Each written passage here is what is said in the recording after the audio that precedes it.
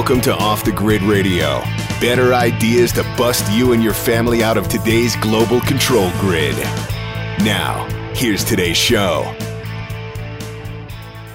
Hi, welcome to another edition of Off the Grid Radio. I'm Michael Faust of offthegridnews.com. Today's guest is Nikki Jabbour. She is an award-winning writer and the author of The Year-Round Vegetable Gardener and another book, Groundbreaking Food Garden. She's also the author of the book we will be discussing today, Nikki Jabbour's Veggie Garden Remix. It's published by Story. Her work is found in fine gardening, garden making, birds and blooms, horticulture, and other publications. And she speaks widely on food gardening at events and shows across North America. She is the host and creator of the Weekend Gardener radio show, and she lives in Halifax, Nova Scotia. Nikki, welcome to the program.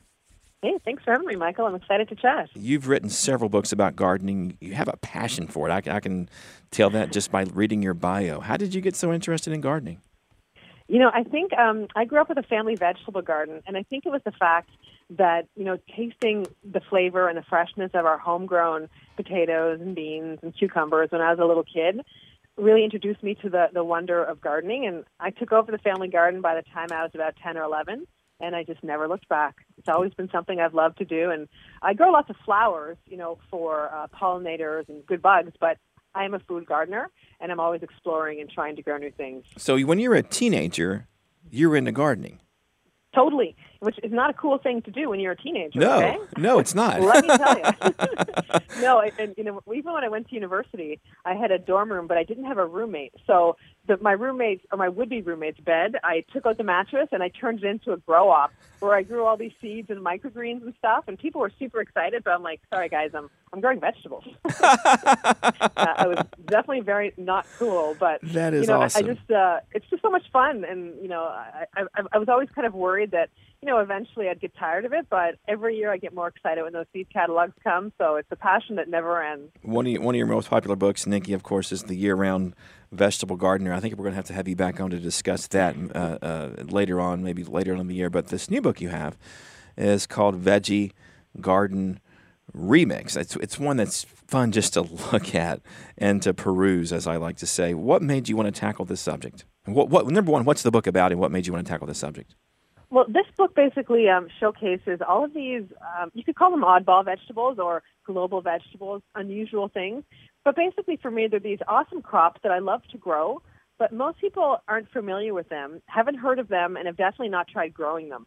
And some of them are just really unusual crops, and some are just maybe crops that are a little different to look at, like some of the rainbow carrot varieties, as well as some things that are really interesting, like Chinese artichoke. So it showcases a lot of those. And for me, this book was inspired, actually, by my mother-in-law, who came to Canada about 30 years ago from Lebanon, in the middle of winter, having no English and not knowing what to expect when she arrived. She and her husband started a little garden and tried to learn what they could grow in Canada. But about 10 years ago, they came up to our garden and to get some zucchinis and tomatoes and cucumbers. And she looked over, and I had this A-frame wooden trellis that was covered with a snake gourd. I was growing it for decor, for autumn, for fun. But she thought, and she told me this is a vegetable she was familiar with, an edible gourd called kukuza. Oh. And I was like, you can eat this? I thought this was just for decoration. And so, we harvested some of those beautiful fruits, and she cooked them up for us, and it was amazing. And then I started thinking, what else could I grow for her that she would recognize from her native Lebanon? And then I started thinking, what else could I grow for me? Because I love Indian food and Japanese food and Mexican food. And it's either hard to find ingredients here in, Nova Scotia, or they're expensive. So I started growing all these different global vegetables, and most of them did really well in my Zone 5 garden. So This book is sort of the all of that, put into the pages and the pictures and all of my experience and successes and failures. It has more than I lost count, more than 200 vegetables and seed, unique vegetables and seeds people can read about and grow. Let's talk about one particular subject for the moment, and that is greens, since that is what people often plant first, and we're recording this late winter in the U.S. I enjoy growing spinach. I enjoy growing romaine lettuce. What are some other types of greens people can maybe experiment with this year? Well, gosh, I could have written a book just on greens because I'm obsessed. Especially you're a little earlier than I am in terms of the beginning to your growing season. I still have some weeks to wait. But right now you could be planting things like Euchaena Savoy, which is almost like tatsoi. It has a spinachy kind of flavor, super cold tolerant, fast growing, easy to grow. So there's a lot of really good greens you could be planting now. Yu Choi Sam is another good one. Different types of loose leaf Chinese cabbages like Funyan, Kometsuna. There's so many different ones out there. And the great thing is they're easy to find now in seed catalogs. So pretty much, most of the seed catalogs will carry the seeds for a lot of these greens. So your favorite seed catalog will likely have a whole bunch of them, which is awesome. Because I wanted to make sure I included things that were easy to find. I don't want to talk about vegetables that nobody will be able to find the seeds for. So that was important. Yeah, and one that's in the book that you didn't mention is New Zealand spinach, which I have grown. I think it's made to grow in warmer temperatures, if I remember correctly. Go ahead. People complain about that a lot, don't they? Like their spinach bolts too quickly. Yeah. Yeah. So are there certain greens that you would recommend then? Since we don't have to talk specifically about this book, but what about warm weather greens? What would you recommend? Well, I did include New Zealand spinach in it because it's a great heat-tolerant green, and there are a lot of heat-tolerant greens. I also include one of my favorites, which is beautiful and delicious, magenta spreen. And it's, one of those plants related to quinoa, and it has silvery green foliage. But at the center of each growing tip, there's a pop of hot pink. So it's very beautiful to look at, but it's delicious. And we treat it like spinach when we cook it or use it in salads, but that's very heat-tolerant. So amaranth as well is a great one to grow in summer. And there's lots of different kinds of amaranth. I grow green amaranth, purple amaranth, amaranth tricolor. And they love the heat. You can shear them back every couple weeks to get fresh leaves coming up. And you can let a few of them go to a seed as well, where they produce these beautiful ornamental-looking panicles, which are really nice in late summer. So amaranth, magenta spreen, New Zealand spinach, those are three winners if you want something heat-tolerant for summer harvesting. Awesome. We are speaking with Nikki Jabbour. She's the author of Veggie Garden Remix. Nikki, let's take a quick break. When we return, we'll continue our discussion. We'll talk about growing berries in the garden, growing fruit in the garden, and growing unique beans in the garden. We'll be right back.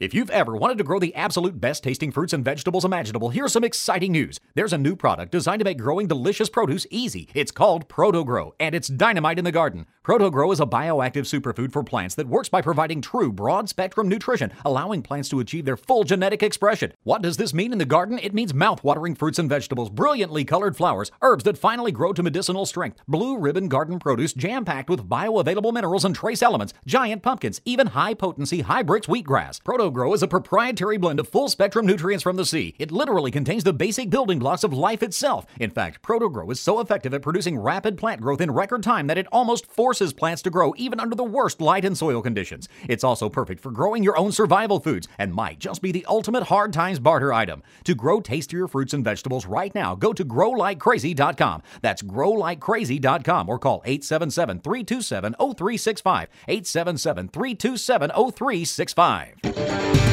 Off the Grid News, because you want a different paradigm.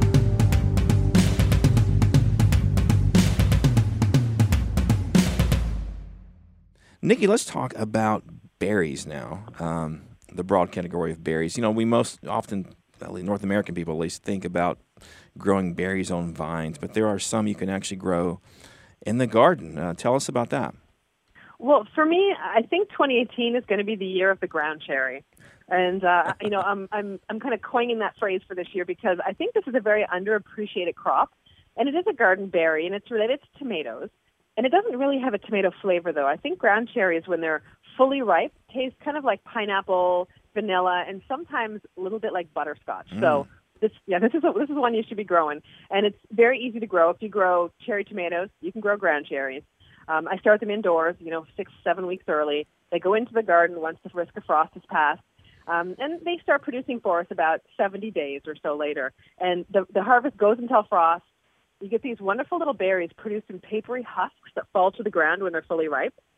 And we use them in, I make sauce out of them, jam. We put them in pound cake and scones. We eat them all straight out of the garden. Wow. You know, you can make a nice sweet salsa with them. You can make pie, which is delicious.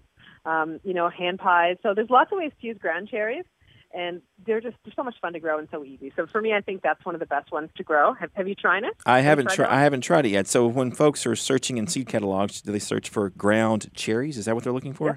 Okay. Yeah, usually there's some different varieties, but the most common one would be Aunt Molly's ground cherry. Okay. It's an old heirloom variety, and it's very reliable and very productive. There are other fruits, and you and I could categorize the other ones as fruits or weird fruits. Mexican cucumber or cucamelons, that's one of them. Tell us about those, and tell us if there are any other fruits people can try to grow in the garden. Well, cucamelons are the most popular vegetable in my garden, and we've been growing them for over a decade, and everybody wants to talk about them because they're so much fun. Yeah. They grow in these delicate-looking vines, but don't let that fool you. These plants are robust.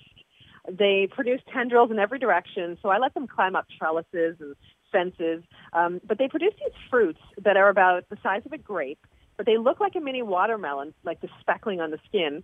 And they have a flavor that's cucumber with a little bit of citrus.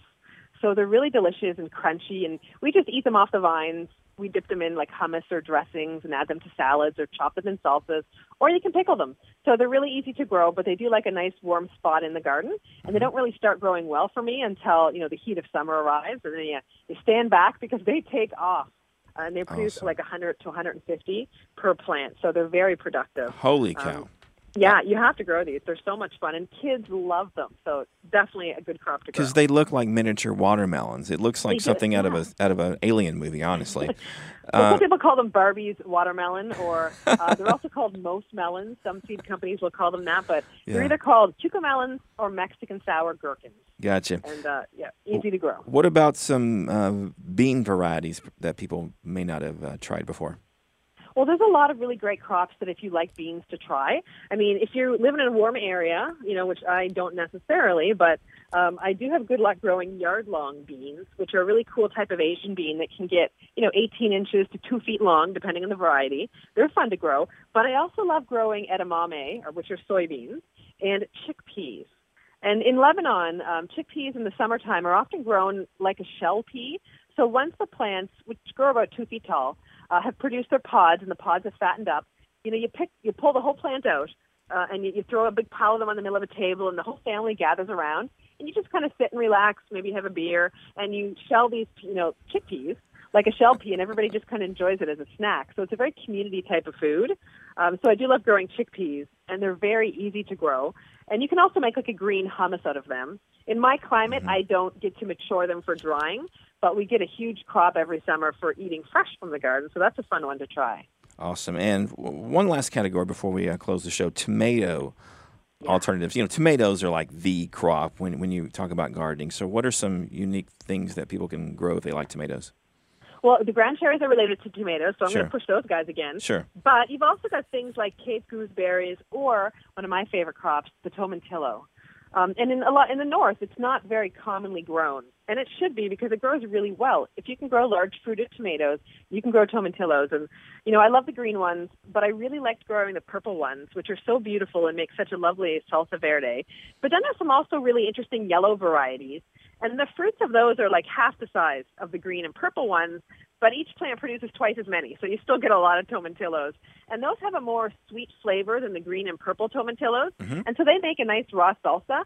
Or, again, you can turn them into salsa verde by roasting them in the oven with peppers and onions and garlic and all that, which is delicious too. But those are some really fun plants to grow this year if you haven't tried them. Or if you grow green tomatillos and have done so for years, try some of the yellow ones or try some of the purple ones. Don't be afraid to experiment in your garden and try new things, which for me is the whole purpose of the book. If people tell me I read the book and I tried a few new things, then I feel like I've done a good job because that's what I want people to do. I like that attitude. Nikki, tell me about your website. Your website is savvygardening.com. What can people find on the website?